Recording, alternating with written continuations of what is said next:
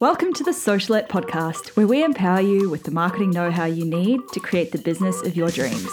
I'm your host, Steph Taylor, and I'm a marketing nerd, Shiraz lover, and passport stamp collector. Join me as I dive into all things small business marketing and deliver them to you in bite-sized, fluff-free lessons every Monday, Wednesday, and Friday. Let's get learning.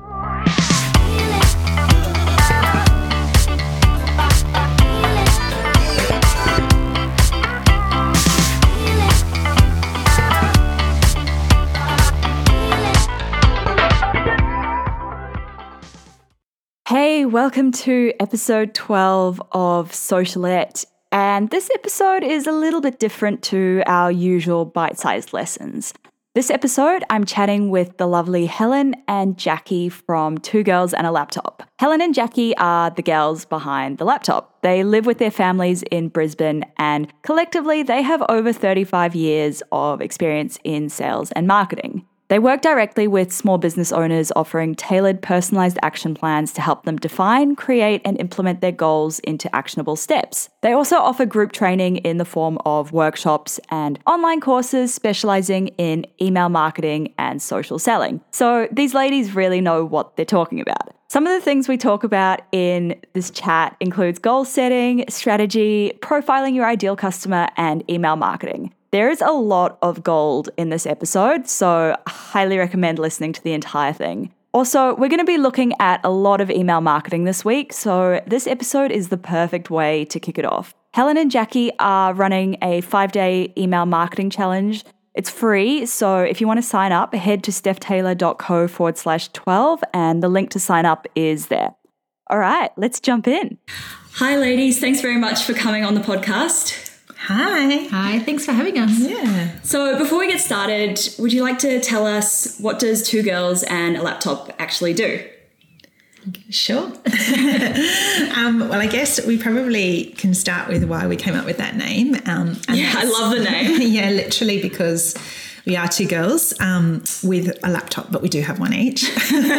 So what we like to say is that we work with small businesses, quite often solopreneurs or entrepreneurs. We do a lot of work with mumpreneurs as well, but really any small business, helping them with strategize around general business planning and a marketing and digital strategy. So we like to think that we can support them with working on their business rather than in their business. Yeah, I love that. And that's something we'll definitely talk about later on in this episode. So you're both ex-corporate as well, like me and probably like a lot of our listeners. How did you get to where you are now? Like what made you take the plunge? So yeah, we worked at a telco together we probably worked together for about 10 years. I think Hells was there for over 15 and I was there for about 11. So throughout those years, we did, climb the ladder and became really good friends throughout that experience and journey. We spent so much time together, as you do when you're in corporate sales. You're always traveling and going to conferences and things like that. So that sort of is where we carved out our experience. We worked with the retail stores, with the franchise network. So we got a really good experience and exposure to helping small business owners with all facets of the business. So not just the sales and marketing side, but the operations and staff and training, a lot of planning, a lot of forecasting and things like that. So it sort of gave us the chance to work for a big corporation, but work actually with the individual small business owners. Small businesses, yeah. So we both got to a point in that career where we just felt like, we wanted more than a capsule lifestyle, I think is what we say. Yeah. But I decided to take time out and go backpacking through Central and South America. That sounds amazing. Quite life-changing. And I think Hells, at that point, you went and became a yoga instructor. I did. Wow. I left the corporate lifestyle altogether. I guess we separated in terms of we lived on other sides of the globe, but we still remained I went and lived in friends. London after the year off. Yeah. And then, we sort of came back together. Had a couple of kids. 3 now. That's right, combined. And not with each other. No, not with the same father either. I sort of branched out and did a couple of other small business activities, I guess, and ran a couple of little businesses myself. And then we identified an opportunity in the market through some of the clients that I'd been working with and had a chat and sort of always knew that we'd wanted to work together again in some way. And that's where we came up with it. Wow, it's such a great idea. And you both took a much more strategic approach to setting up your business than most small business owners do. So what process did you go from idea through to kicking it off? Sure. So we actually, when we were walking the day that we decided to do it. Yes. So the first thing we really did was we sat down and we worked out why we wanted to do it. So we started with our why, which is something that we talk about a lot. Yeah, and that's something I think we'll probably need to touch back on again. Yeah. So really what was the motivating factor to why we wanted to start the business? And then we came at that from more of a real personal aspect, not just because we saw a gap in the market, but what was our motivator? And obviously we did that separately and together. Yeah. Yeah. And then we had a look at we had an idea of what we thought would work in the market that we wanted to play in, but we wanted to sort of validate our thoughts. So we did a little bit of research with our target market.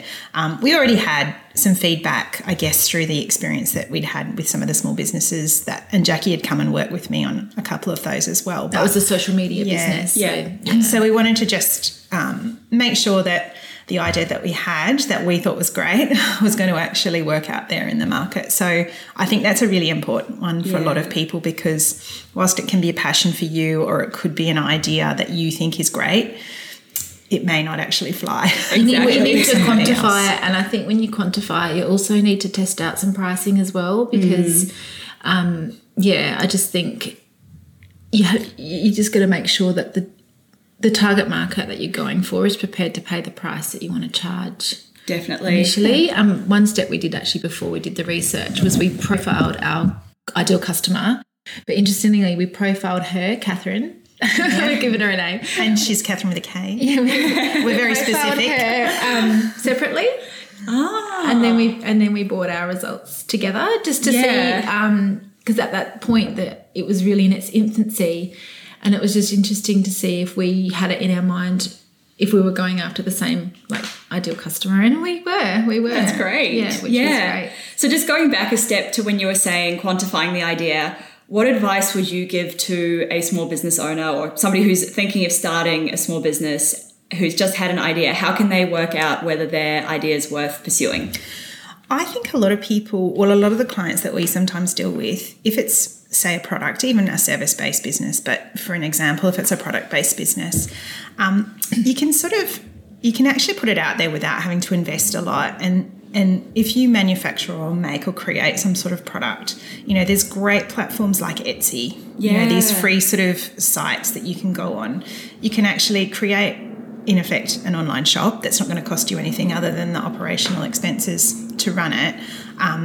There's also an argument to say it probably contradicts what we talk about when we get into more of our strategic marketing strategy. But, if you do have something and you put it out there on your socials, whether that's your personal pages or not, and get some interest back from people, then you can start to get some feedback from them, your friends, your family.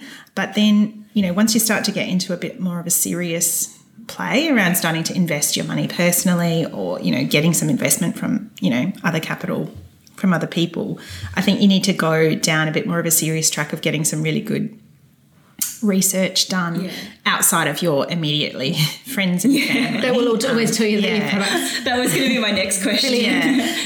We did it with, and this I think is still really valid for a lot of people. There's a lot of Facebook groups and communities out there now that support small business, which I'm sure a lot of your listeners are all part of as well. So many. And we actually did it within a Facebook group. And interestingly, I think we were talking about before the podcast, some of them actually turned into paying clients for us, but we actually put it out there with our initial product, and we offered a free service so that we could not only gauge the feedback as to whether it was wanted, but also fine-tune our own product, our own pricing, and also validate whether Catherine was actually looking for what we were providing. So I think to start with, there's some cheap and easy ways that you can do it. But you can also need to move down the funnel of actually going into a little bit more of a serious nature. Yeah, like you can put, like, just going back to Helen's earlier point, you can put a toe in the water, particularly if it's a product. Yeah. You can put a toe in the water through Facebook Marketplace or Etsy to actually get some traction there before you go and jump in with a huge amount of, web presence investment and that type of thing. Yeah. But also, I had another point and I've just totally lost it. I've actually got a really good practical example of a client that I used to work with, and this is in social media management, and she was actually, she came and said to me, I need to be posting twice a day. I need to be increasing my posts. And I said, okay, why? And she said, I just need to because that's what I have to do. And I said, so how's your business going? And she was a service-based business, also manufacturing, but she said, oh, I'm so full on. I'm so busy. I've got more clients than I can, support. I have to shut down my Etsy store because I'm getting too many inquiries from my website and vice versa. And I said, okay, hold on a minute. You're in a great position. Is it profitable? Which it was for her. You don't have to post twice a day. Like, you've got a profitable running business. And also, if Etsy is providing you with enough people to continue, and why do you have to even worry about your website? That's not necessarily something that you have to dive into straight away. As you grow and as you maybe scale and as you maybe get more people in to support you, then that's certainly somewhere you can go. But don't think that you have to jump and make this big leap. You can actually work really well with what you've got. So for someone who's done that, they've dipped their toe in the water, they've started with social media, but they're not quite at the point where they can offer their services for free or give away their products for free. How else would you recommend somebody undertake some market research? Yeah, I think competitive landscape. I think that there's probably a lot of people out there that we maybe see in the closed Facebook groups that have gone and bought out a product that is so similar to in a really saturated market. And I think we talk to our customers about, particularly when they're fleshing out the unique selling proposition, we talk about doing your due diligence and really looking at the market that you're going into. Now, what we always say as a caveat is, don't let this turn into a comparison, because it's not about that, but it is about understanding who else is in that competitive market, what is their price, what are they doing that's different, and how can you differentiate yourself? And if you're going into a market selling soy candles and there's, a good 300 brands out there that don't really have a lot of point of differentiation between them, then perhaps that's maybe not the market for you. So I think, the competitive landscape is really important, and just to really carve out where you're going to be different. Not everyone wants to compete on price, so you really need to be looking at that unique selling proposition and seeing how you can really just carve out that additional niche for yourself. That's so important. I think so many people get really romantic about their business ideas and they don't really think about the actual logistics of it, whether who they're competing against, what the market looks like. So why do you think it is that so many businesses fail in the first year? Do you think it's the idea or the execution? Financial. Financial. Like a financial planning in some but way. I think to the execution, I guess. A little bit, but I actually think it comes down to unrealistic expectations, which is something that we also did before we started ours. And we, I guess, through our experience, and knowledge is power, and working not only in a space in our corporate days where we saw a lot of businesses fold, but we also have seen a lot, thrive. But I think we sat down and said, what is our financial goal as well? And we were realistic about not only the money we wanted, but also the hours that we've got available to us. We're both working mums who have young families. So we have effectively built a business on part-time hours for us. I think you have to have a really realistic vision of what you need to do. But I also think, if people expect to make money from day one, then they're already going to be set up to fail a little bit, because that's just not going to happen. There's an investment that needs to be made regardless of your size, not only in your time and your resources, but just basic fundamental things of small business land now.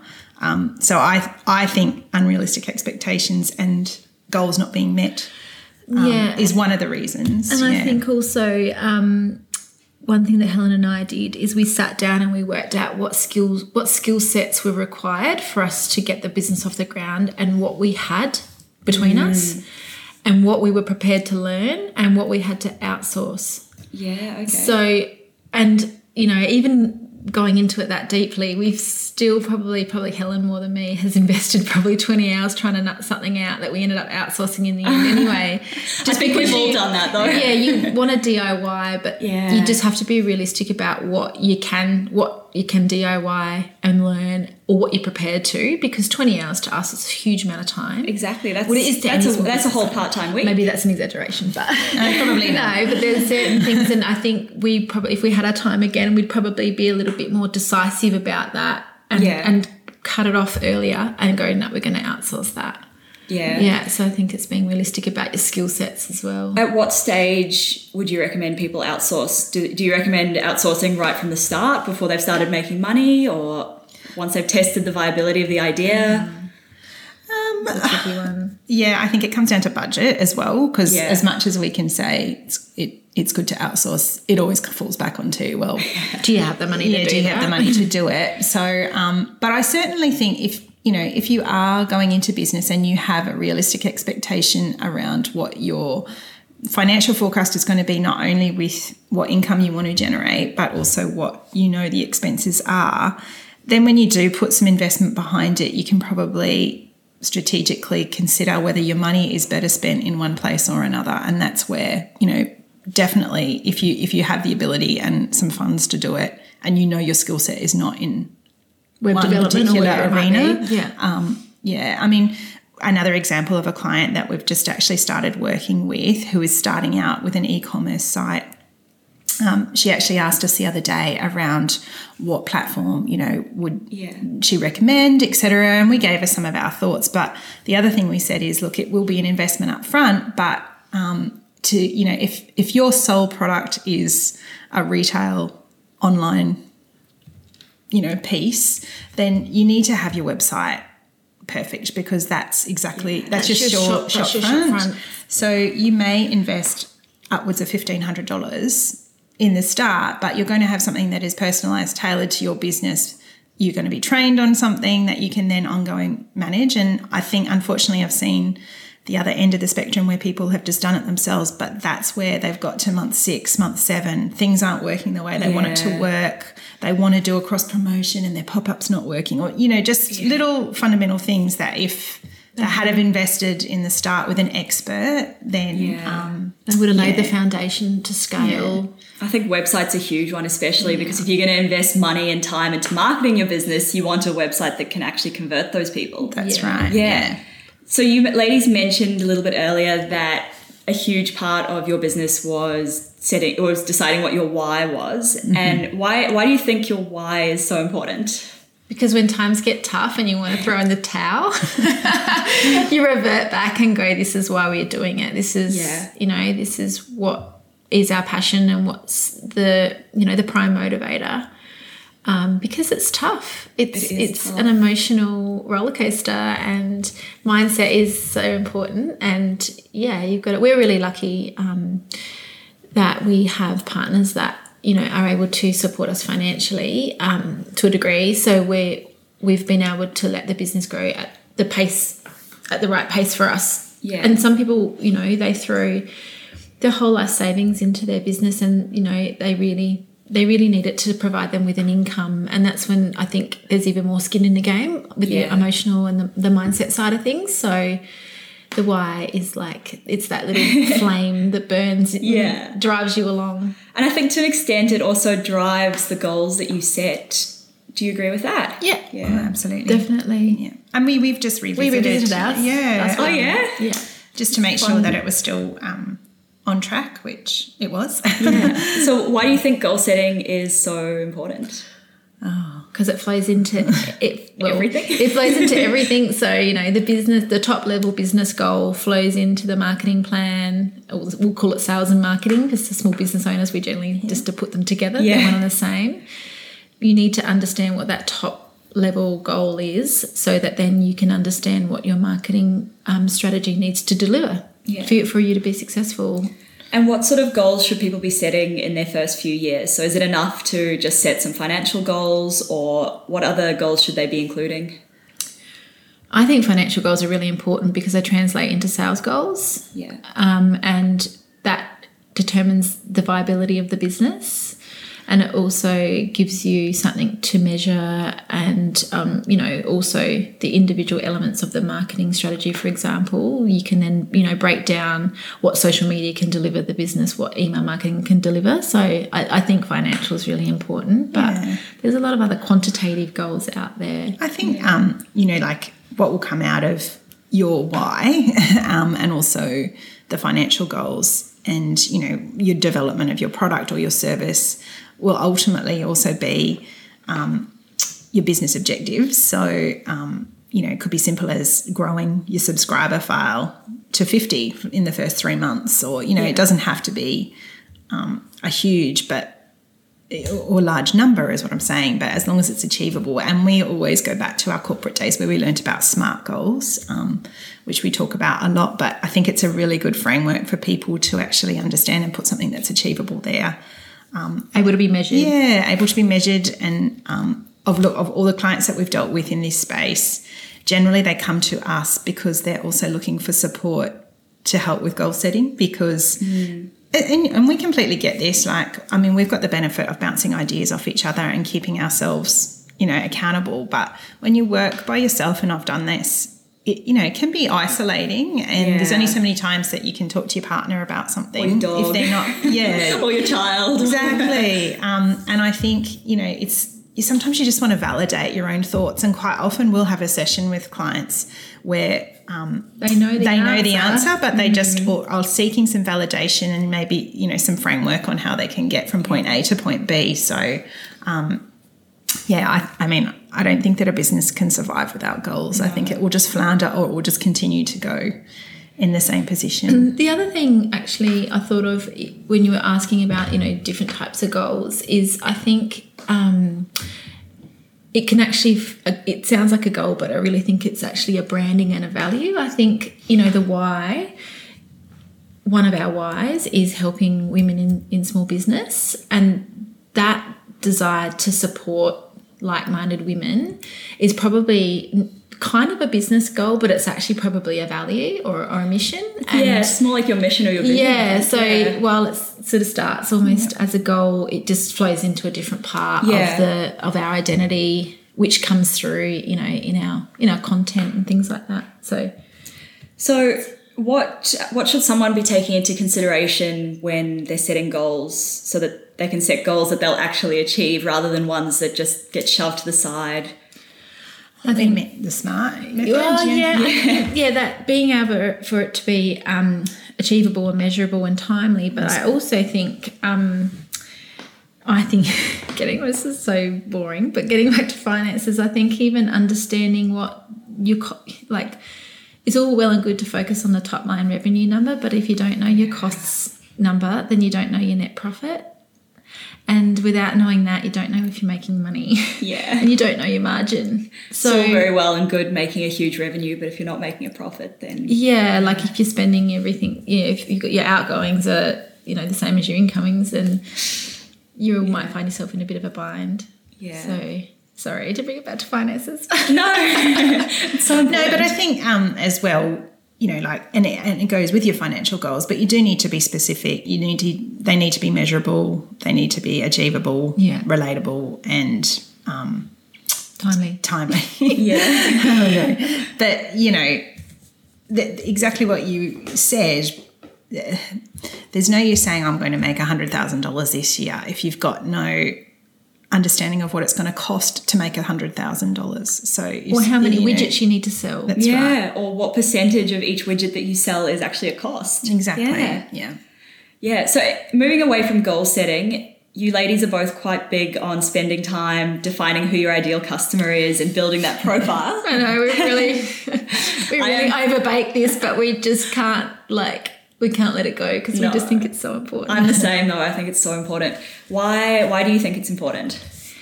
Because if you try to talk to everybody, you end up talking to nobody. There's so many cliches that we could say. Yeah, Isn't there? if you try to be everything to everyone, you end up being nothing to no one. Yeah, That's right. it's the same thing. And, you know, we're not Coca-Cola. We don't have these huge, massive budgets to spend on marketing. We have to be considered. And I think a lot of small businesses these days are using content marketing. The good ones are using it really successfully. And in order to do that, you know, content marketing works really well because you're able to connect with people and build a warm audience. But you need to know who they are to connect with them. Yeah, Yeah, exactly. Because so much of it's emotional. I honestly think it's the hidden trick that a lot of small business owners miss, and it's something that's so simple in theory after we talk about it, but that it changes your life in terms of, you know, all the directions, all those goal settings, you know, everything that you actually do when you're working through your actions of your small business. I think it's a massive thing. It hones in and narrows down where you have to be and who you have to talk to, so that you don't feel like you're sort of out there in limbo land and nobody's hearing you. So I think it's the cornerstone. Yeah. It's everything. It kind of like overlays everything. Yeah. Where do you think most people go wrong with profiling their ideal customer? They do it in their head. And I also They think they know them in their head when they don't write it on paper. I think they also go too broadly. Like, I think, you know, it's well and good to say, we could easily say we look after female small business owners, but that is a massive space. You know, that could go from, you know, somebody who is running, you know, a 5-store sort of outlet type thing, because that's all still considered small business, to somebody who is just working in their own Etsy space. You know, so we absolutely hone down right through to what do they read, what podcast do they listen to, you know, what do they eat? What else do they spend their money on? Yeah, I agree. So many people go really broad and they'll say like female aged 18 to 55 living in Australia. That's right, Yeah, we see that a lot too. But we've had some really big wins from actually fine-tuning our own customer profile, and we've seen it happen with some of our clients too, right down to listening and understanding what podcast they're on, following them on a Facebook group or following that group, and then getting a direct lead from somebody who said, I saw you engaging on this particular podcast, you know, because we know that's where they hang out. So we hang out with them because it's like, we are them. We are them. Well. And I think that is a big thing as well. Like in most instances when we speak to people, particularly in the market that we're dealing with, when they do their customer profile, they're pretty much profiling themselves in some way, shape or form. That's not to say you always have to. Because everybody gets a business idea about a gap in the market that they've seen, so that they wanted a product or they wanted a service that wasn't there, or they can do better. So that's quite often where the business idea is born. So it just comes down to hanging out, engaging, and, you know, being active in those communities, and then I think your brand or your business will become known as well. So it absolutely reaps rewards for us and benefits, and I think it does for our clients as well. For people whose ideal customer isn't active in Facebook groups, or they can't find like a particular Facebook group where their ideal customers all hang out, how can they find out more about their customer? They can, if they've already an established business, they can glean so much from looking into their Google Analytics data. You get all the demographics, so age, location, gender, language, their interests, which is huge, like the market and the affinity categories of interests. You know, if this particular business is on Instagram, there's Instagram insights as well. So there's a lot to glean from what they're already attracting. But then I think if the person themselves is not necessarily social media savvy, which a lot of the people aren't, but their clients might be, we've been recommending the census report, which the social media report. It is amazing. Just in terms of even where they hang out online and what ages and things like that, because I think there's also some people who might not think that their customer is on social media, but that's because they're not. You know, their customers may be. But outside of that, there's also census material around offline. Customer spend and things like that, if they definitely aren't a market that's on social media. But I think there's also a little bit of a perception that social media is only for product-based businesses, but we're starting to see a real influx of good social media accounts for service-based businesses, and that I think is probably, there's an opportunity there for a lot of for people to stand out and to probably gain a little bit of momentum. Yeah, definitely. So if someone gets the opportunity to be one-on-one with their ideal customer, what questions should they be asking them? In terms of research? Yeah, like if you... So pain points, 100% all the way. Yeah, understanding what keeps them up, what relevant to their product or service, what keeps them up at night, what is their pain, and like how does their... Like, as a business owner, how you think your product or service solves their problem, but you need to go out and validate that. So if you're standing in front of your ideal customer, the first thing we'd ask is what's your pain points? How can we solve them? Yeah. Because that's our, needs and wants, and your product or service meeting those. Would you phrase it exactly like that? What are your pain points, or would you... what keeps you up at night? What are your biggest challenges at the moment? Yeah. There's many ways, but I think it would depend on whether it's a product or a service, and if it's true. If you're selling dummies versus selling, different products can be there's a lot of products out there that are just desirable, but you could probably live without them.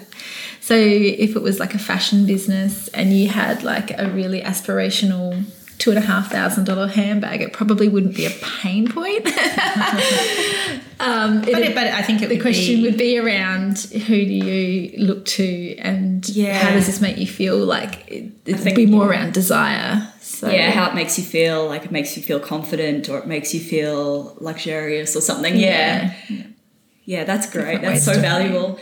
And you ladies are also really big on email marketing, which I love that. And you have an email marketing basics 5-day challenge, which I will link to in the episode show notes. Why do you think it's so important for small business owners to focus on growing their email list rather than on growing their Instagram following or their Facebook following, which is where so many of them tend to focus? Yeah.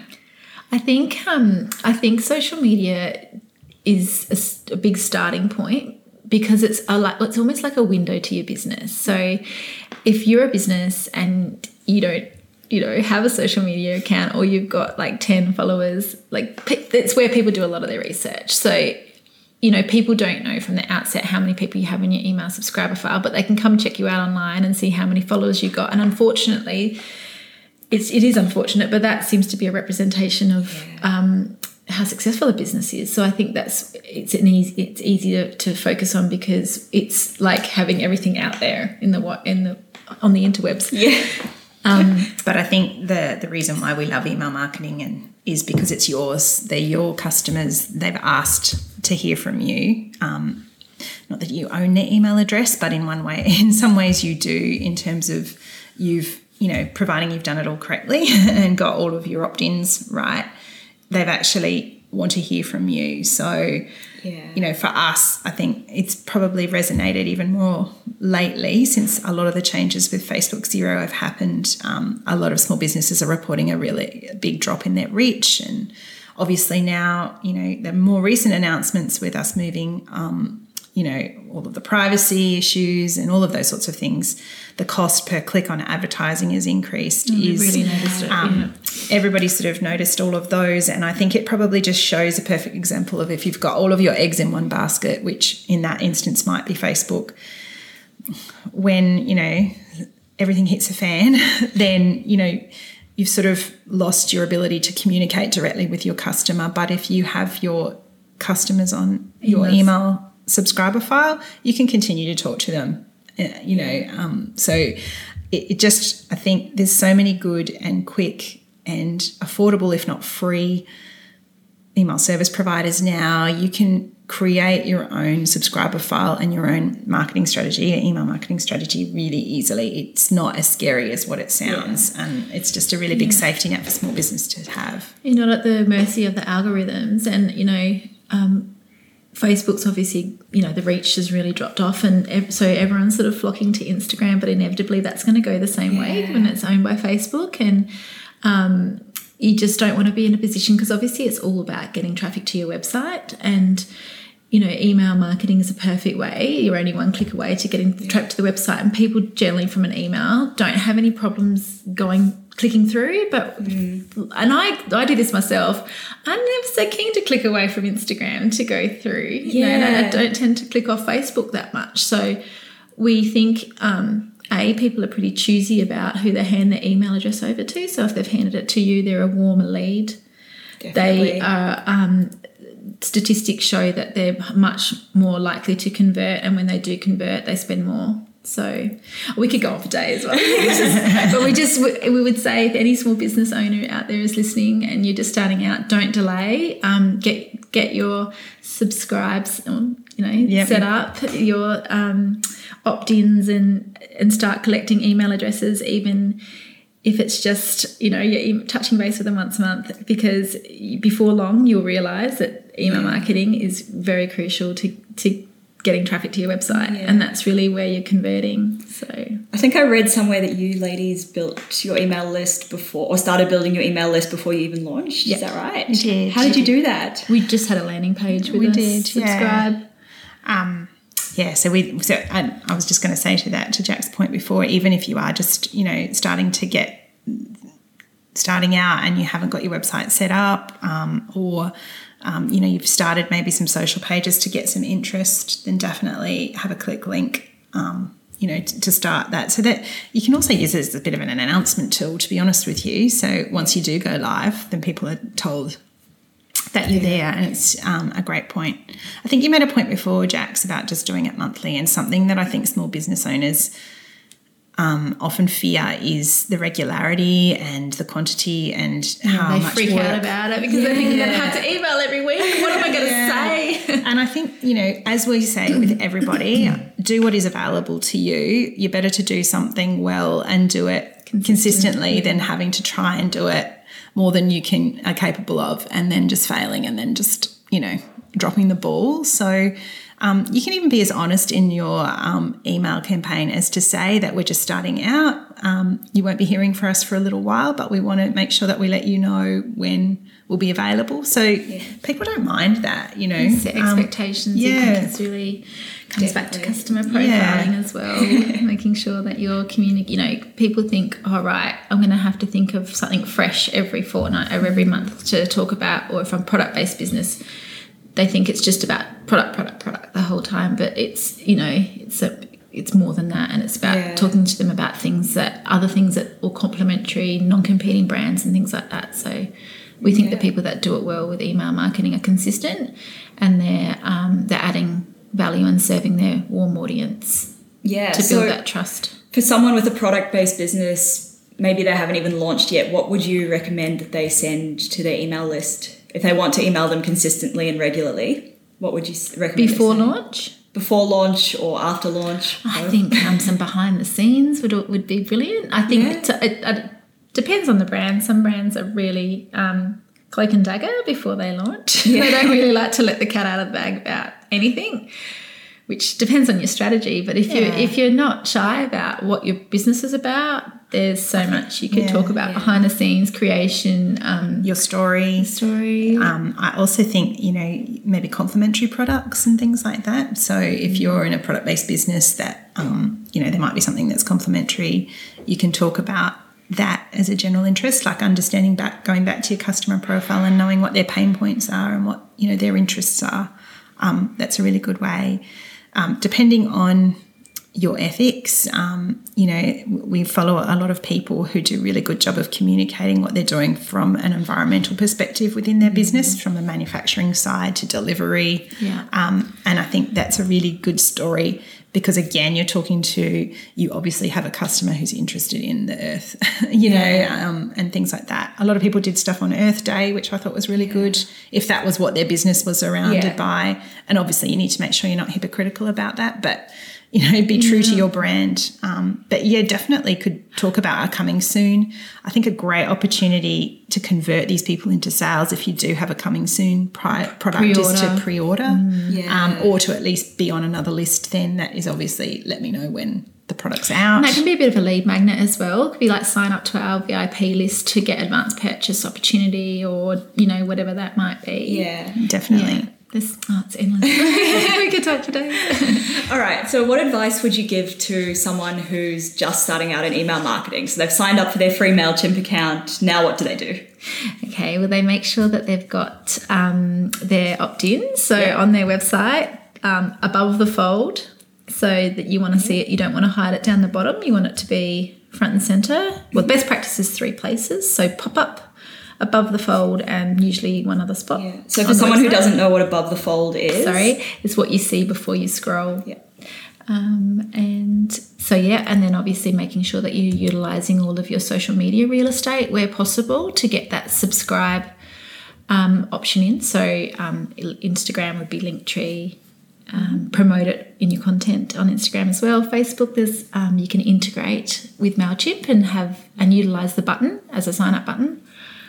I think if you have the ability to create what we call a lead magnet or a freebie, for want of a better word, and look for a product-based business, that might be a percentage off deal, or it might be free shipping deal, or it could be something that's not dollar significant. It could be just a value add, which is more likely for service-based business. It's a really good way of ensuring that you're getting a lot of people to click through. Yeah. So I think creating something like that is deliverable to the people that do sign up is nice to have, and almost an expectation in some ways these days. Yeah. To have some type of freebie as an incentive. I think unless you're just a massive brand where people just want to...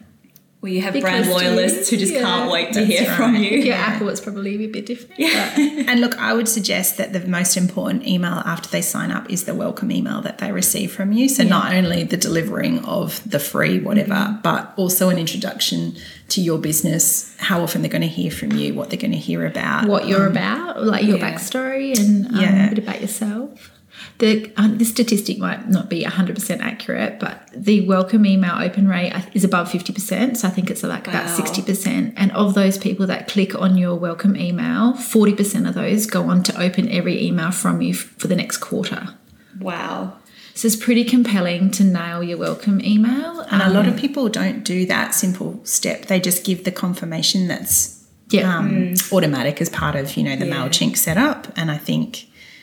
that's just an opportunity lost, because you can also put in your welcome email, you can update that as frequently as you like. So you can have a current offer in there as well, for want of a better word. I mean, we put on our most recent blogs, so we're sort of value adding to people that, and come learn more about us and stuff. We think you might find this relevant. So we try to have a blog on there that's going to serve the tribe and get them to, know us a bit better and build that trust.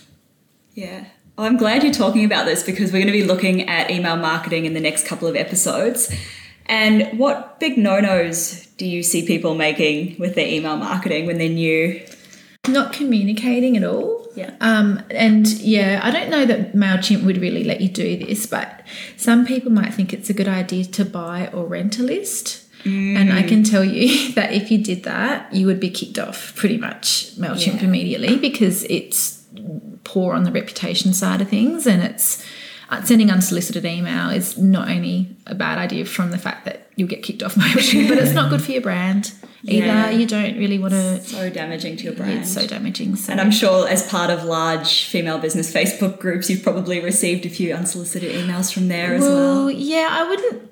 If it's one-on-one, someone just sending me a direct note, that'd be one thing. But if it's a brand that's, just grabbed, that the rented lists, there's, device, or there's sniffing applications on the internet. So they're just pulling your email address from the internet, and then they're dodgy, and you're immediately, if I got an unsolicited email from a small business, I would have quite a negative view. I don't know, maybe I'm more fussy than most, but I just would be like, that's not cool. I'm the same. People are too busy now. Your email inbox is just too busy already. Like, you don't need to be bothered by people you haven't asked to be bothered by. I just think. And especially so what I found is I get a lot of emails, just unsolicited emails from, like, as part of a newsletter onto my business email address, and I never use that to sign up for anything. The only time I'll use it in a Facebook group is if someone is asking for an inquiry or something else, they'll reach out to me.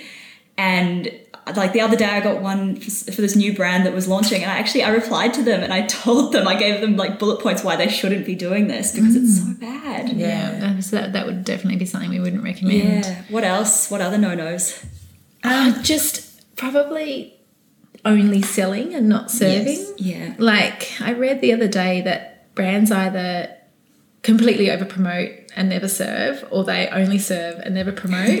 But I think probably with product-based businesses, it's just promote. And again, if you're you could probably do that, but maybe not as a small business. It probably comes back to everything we say as well, and goal setting. But if you set out without a strategy as to what you want to achieve by it, then you're probably going to be a little bit haphazard around what you send and when you send, and you're more likely to just promote and sell product because that's an easy pull. Because it's Wednesday and you have to get an email out and you don't know what to do, so you just put it.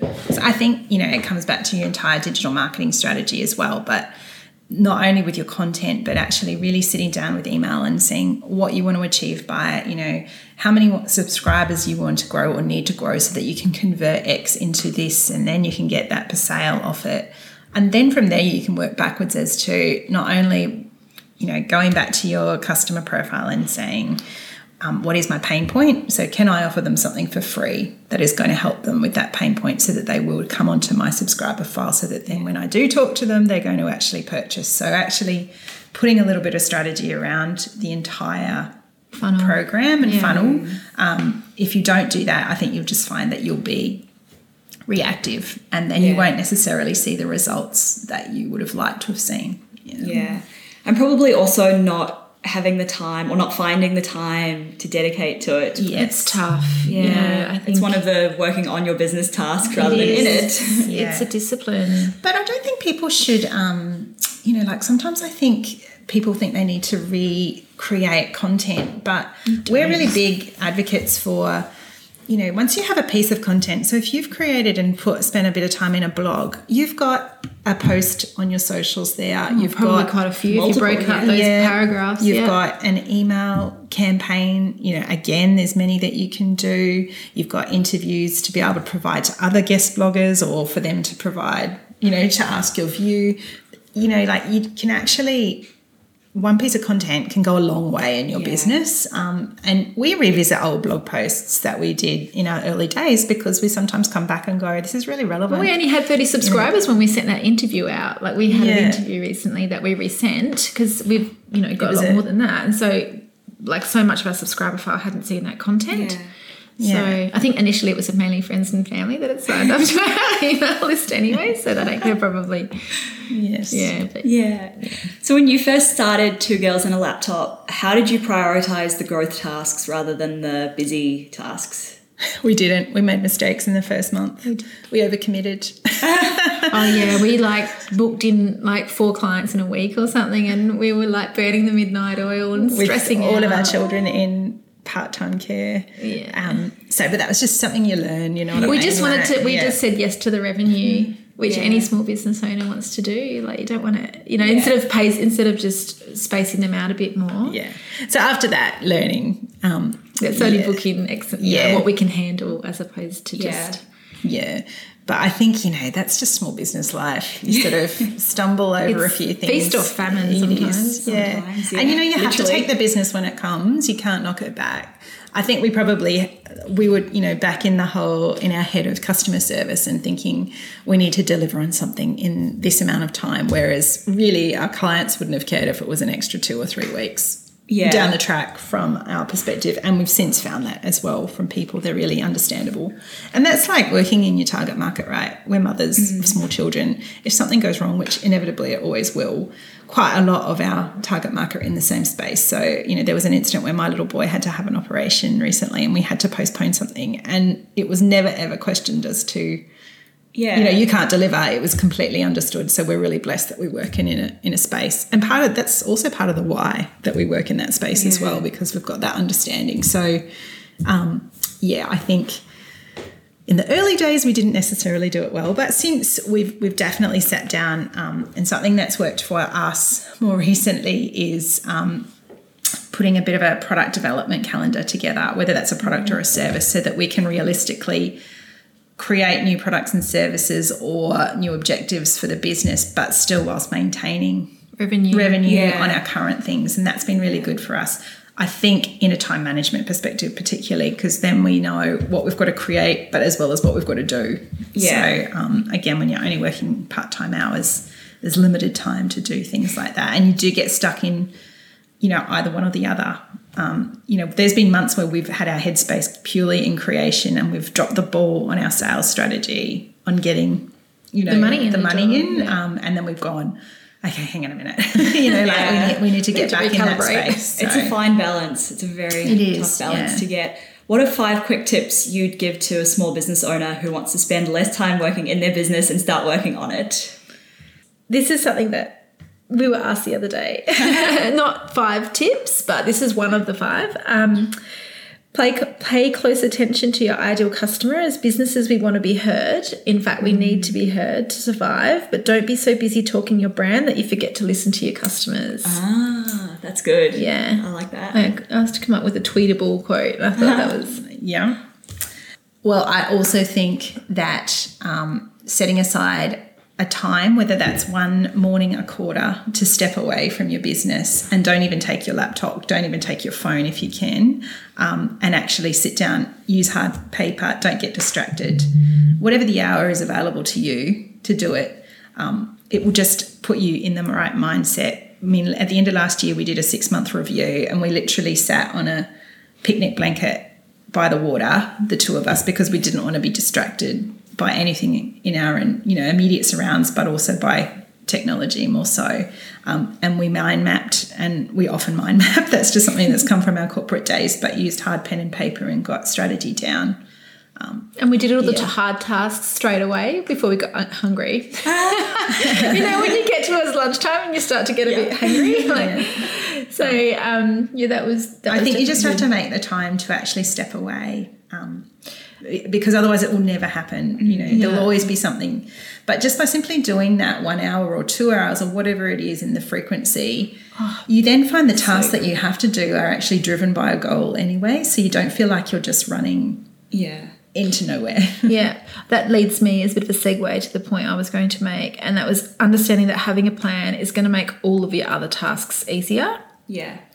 Because I think as small business owners, we have to-do lists as long as our arm, and if your mindset starts to slip a little bit, you're less clear. And you wake up and you feel overwhelmed or you feel negative about the business, and you do half a task and then something else comes up, and I think sometimes your execution can suffer. But when you have that plan, the path is clear.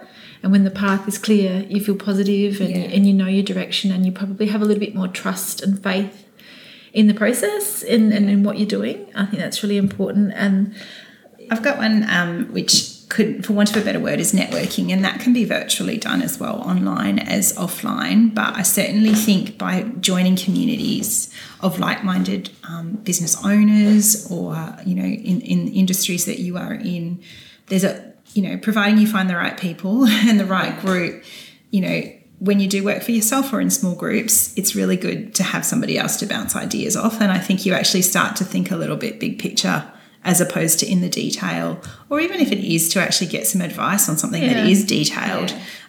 That's working on your business, that's not working in it. So I definitely think broadening your circle of people, and it also promotes your brand, you start to get collaborations forming, which is really good for small business as well. And you never know who the people you're networking with know. Absolutely. Exactly. And what it can lead to. It's crazy. That's one of our priorities for the year. Is we've done really well with the virtual networking, but now we just need to get out from behind the laptops and get in front of people's faces. It's very easy. It's a bit harder with a young family. Yeah. It's easy to get stuck behind your anonymous online business. Very easy to do that. Yeah. The last one, I think, is engaging with someone like ourselves. Shameless plug, but I do think there are a lot of professionals out there, and different levels and for different things, but it's outsourcing, for want of a better word, but actually engaging with someone who might be able to support you. Definitely. And getting the expertise that you potentially don't have.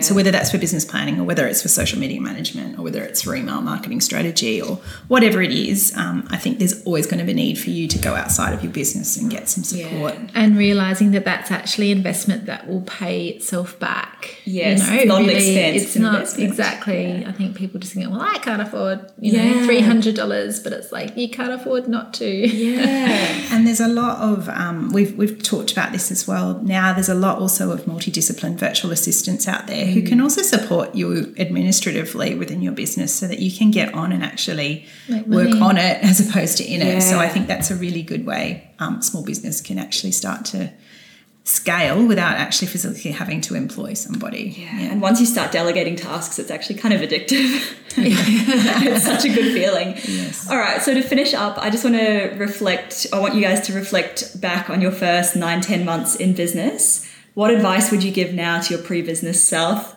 or your pre-business selves? Outsource sooner the things that need to be, which is a bit of a hard one, but we'd probably try and nip some things in the bud sooner without investing so much time. I think take your time and don't feel rushed. You know, we certainly had an example for ourselves where we rushed a product because we wanted to get it out there quickly before Christmas holidays, and it flopped. It cost us money, you know, but that's, again, something that you learn in small business. We're not sort of devo about it, but I think since then, having that experience, we now know if we actually put the time into dedicating a proper, you know, considered launch with all of the aspects that we talk about, you know, then you can actually make an assessment on it based on knowing that you've done everything you could. So, there's an argument to say not always quality over quantity, but I disagree. I think that was probably one of the bigger things. We learned for sure. Yeah. And probably the other thing, and it's a work in progress for both of us, but we struggle with the mum guilt, and running a small business is really time consuming and it eats into lots of parts of your life, and some days we really struggle with guilt, and whether it's that we're not being the best wives or partners or parents, like you just have to be kind to yourself. And we knew that, I guess we kind of knew that from the outset, but we didn't really realise, you know, how tricky it can be at times. And I think it's just be kind to yourself and realise that there's highs and lows, and Definitely. getting back to that mindset again, you just gotta And what's been your biggest whoops moment? When with that time we did the Instagram and it came out sideways, the Instagram live, or came up upside down or something. We deleted it. It was fine. Have we ever embarrassed ourselves on a public forum? No, I don't think so. We've never sent any really dodgy email. I did that in my corporate days, so that's something that probably Sledged someone and then sent the email to them. Yeah. No, is that what you did? Yeah, I think so. But that was way. But it sticks obviously in my mind. I think our biggest whoops moment comes back to that product launch we did. That's probably one thing that we always remind ourselves of, which was not necessarily a public whoops, but it was us just going, let's just get it bad out. call. Yeah. And it's one of those things you learn from your mistakes. So You do, It's a good thing. And what do you think's been your biggest growth moment? Probably using a lead magnet like the 5-day challenge. Yeah, we definitely saw some really significant growth there. Not only in, I think, the subscriber file, but we sort of clicked over a next level of engagement across all of our sort of socials and even direct contact with people. We've just found that, you know, even by being here with you, we've started to, really build our profile, I think, in the community off the back of that as well.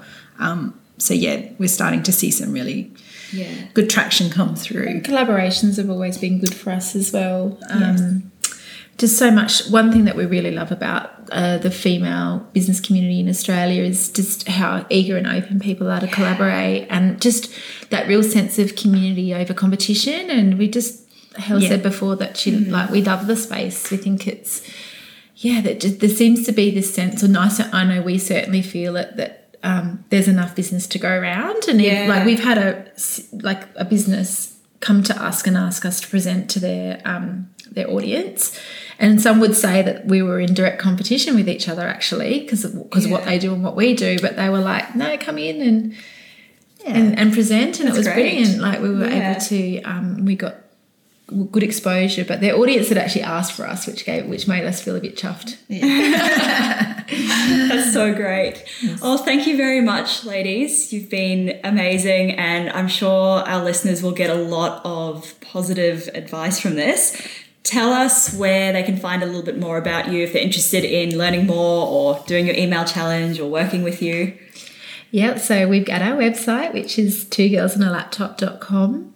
And on all of our socials, our handle is at 2girlsanalaptop. So we're on Facebook, Instagram, Pinterest, Twitter, LinkedIn. A lot of places. Yeah. And our contact details are out there as well. So call us or email us. Like, we do free discovery calls. So if people just want to have a chat and talk through how we might be able to support them, we're totally open to that. And we've also got a group, a Facebook group and community as well, that we welcome people in this space that want to come on and share and be supported. Yeah. We certainly invite anyone out there that's listening to come and join that community. Yeah, definitely. Yeah. Wow, you certainly have a lot on your plate. Thank you very much. Thank you. Thanks for having us. Yeah. It's been great.